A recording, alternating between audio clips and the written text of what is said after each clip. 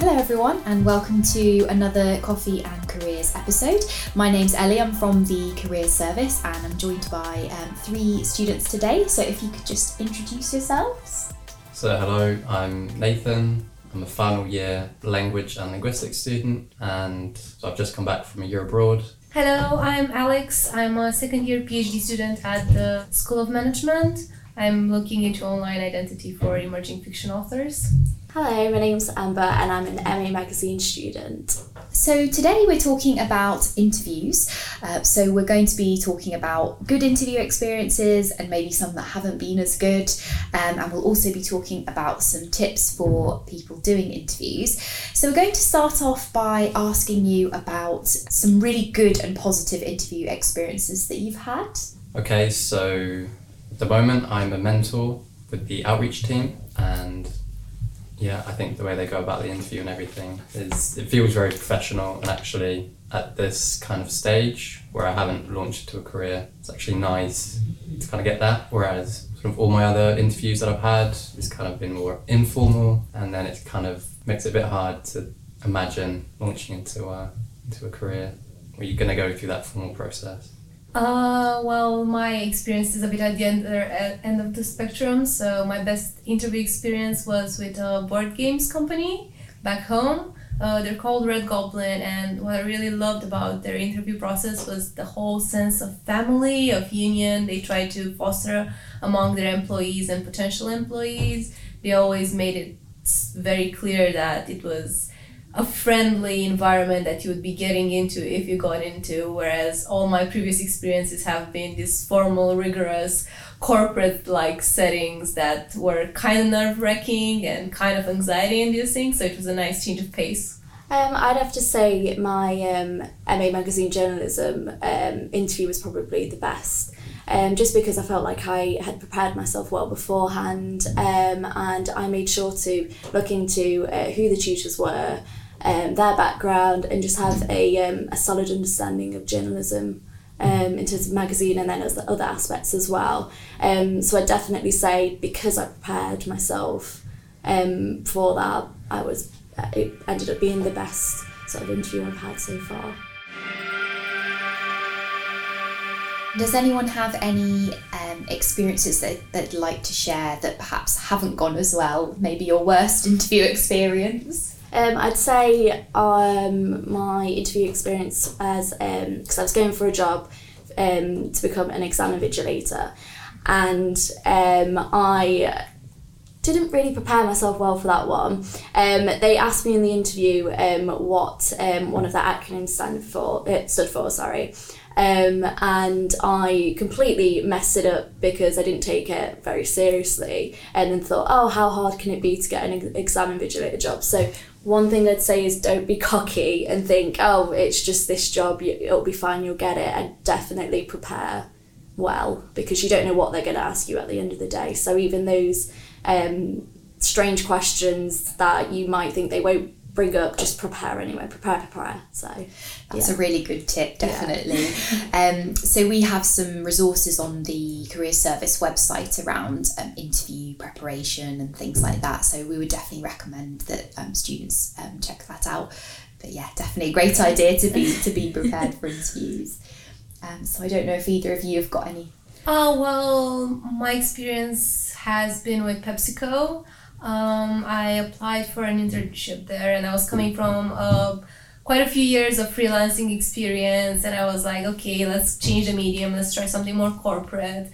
And the problem with the interview was that I really, coming from a freelancing experience and coming from like a work from home experience, I really wasn't prepared for all the team communication, teamwork, leadership, etc. questions that they were asking, and I had to fumble around and come up with ideas and think what exactly in my experience could apply to that. And of course things didn't go that well. So I'd say keep in mind if you're coming from a different background that they might be expecting something unusual and something you may not be used to, but there's experience in your past that you can use. You just have to find it and be prepared to answer to their questions. Yeah, absolutely. That's a great tip. I think it's really good to be able to look at transferable skills that you may have gained in a different industry, because there are lots and lots of skills that you gain in work that can translate to other roles. So that's a really good point. Well, my first interview, I just, having no experience and just kind of going for this first part-time job, I wanted to join sort of a supermarket as a shelf stacker, or in this case I think it was more of a DIY store. But literally, I turned up to the place, I'm about 15 or something, taking the bus there, and I go up to this guy who's sort of alone in the store. There's no customers, wasn't a very popular store. He literally was like, oh, didn't kind of realise I was supposed to be there, so he kind of takes me to this office and it's like, first question, can you drive? And I'm like, well, I'm 15, 16, so... And that would kind of just, I knew then on that it was like, just not worth. So actually that was a bit of a case of potentially the employer not doing their research about your That was super application. annoying, yeah. Oh no, okay, yeah, that is another good point. I think in an ideal world, definitely employers should be very much looking at the applications and those basic requirements, but unfortunately I think they don't always do their research as well. So you mentioned about preparation as being a really good tip for students who are going into interviews. I wondered if anyone's got any other tips that you'd like to share with students that you think would be useful? Don't be late to your interview. Yes, that's Always make sure you're on time, but don't be too early, because then it might get annoying since they'll have other stuff to do before seeing you. So you don't want to be too eager, but at the same time don't look unprofessional. That's a really good tip, definitely. Definitely be on time, not too late and not too early. Maybe don't dress too casually either. I think from when I was working in retail, a girl came in, I think it was gym wear she was wearing, and my manager said to her, just a tip, and this was before the interview even took place, maybe wear some trousers next time, and black trousers, make sure they're black trousers, because she just looked like she was just about to go to the gym straight after. So obviously bear in mind that it is an interview scenario and you need to look your best, really. Definitely, that's a really, really good tip. It's good, again, to do a little bit of research about the company that you might be working with. So there is a little bit of variation with the level of how smart the dress code is, but it's always a good idea to err a little bit on the side of caution and maybe dress a little bit smarter than you maybe would, and definitely not gym clothes, I think. Oh dear, yes. I guess it's sort of, I think it's very important now, companies with their mission statements and sort of knowing before the interview what direction they want to go in, and then selling yourself as, oh, I can contribute to this bigger goal. Also know a bit about their history as well, especially if they're smaller companies or family-run businesses. They'll like the attention and all the details that you can bring to the interview that you already know beforehand. I mean, big companies are already known, they're already plastered on TV, but if it's something smaller, they'll appreciate the fact that you took time and effort to find out about them and their history and how they came to be and where they're going from then on. So we've talked a bit about the tips for interviews. So we'll talk a little bit about interview etiquette. So I know we've spoken a bit about the dress code for interviews. Do you have any other tips around the best way to perhaps behave in an interview? Do you think there's anything that helps you to stand out in terms of that interview process? I'd say even if you were bored to death because the interviewer is just droning on maybe about something, just make sure you look interested and you're not slouching and that you're upright, you're nodding along and you are engaging when the right time is to sort of engage with them. Because the worst thing you can do is just not look interested because they just simply won't give you the job. That's it, really. A tip that my former manager gave me was always sell yourself.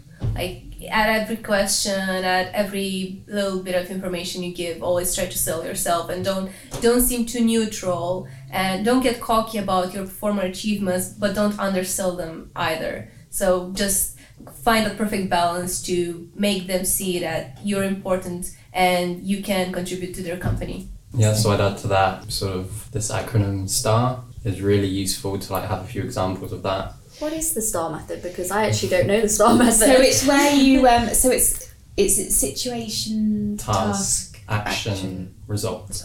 Okay.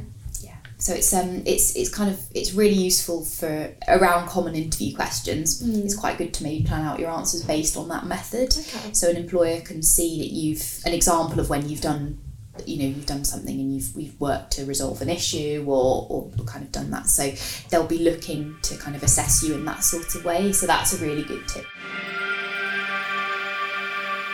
Was there any other kind of content that you wanted to bring to the podcast, or anything you'd like to kind of share with people that we can add in?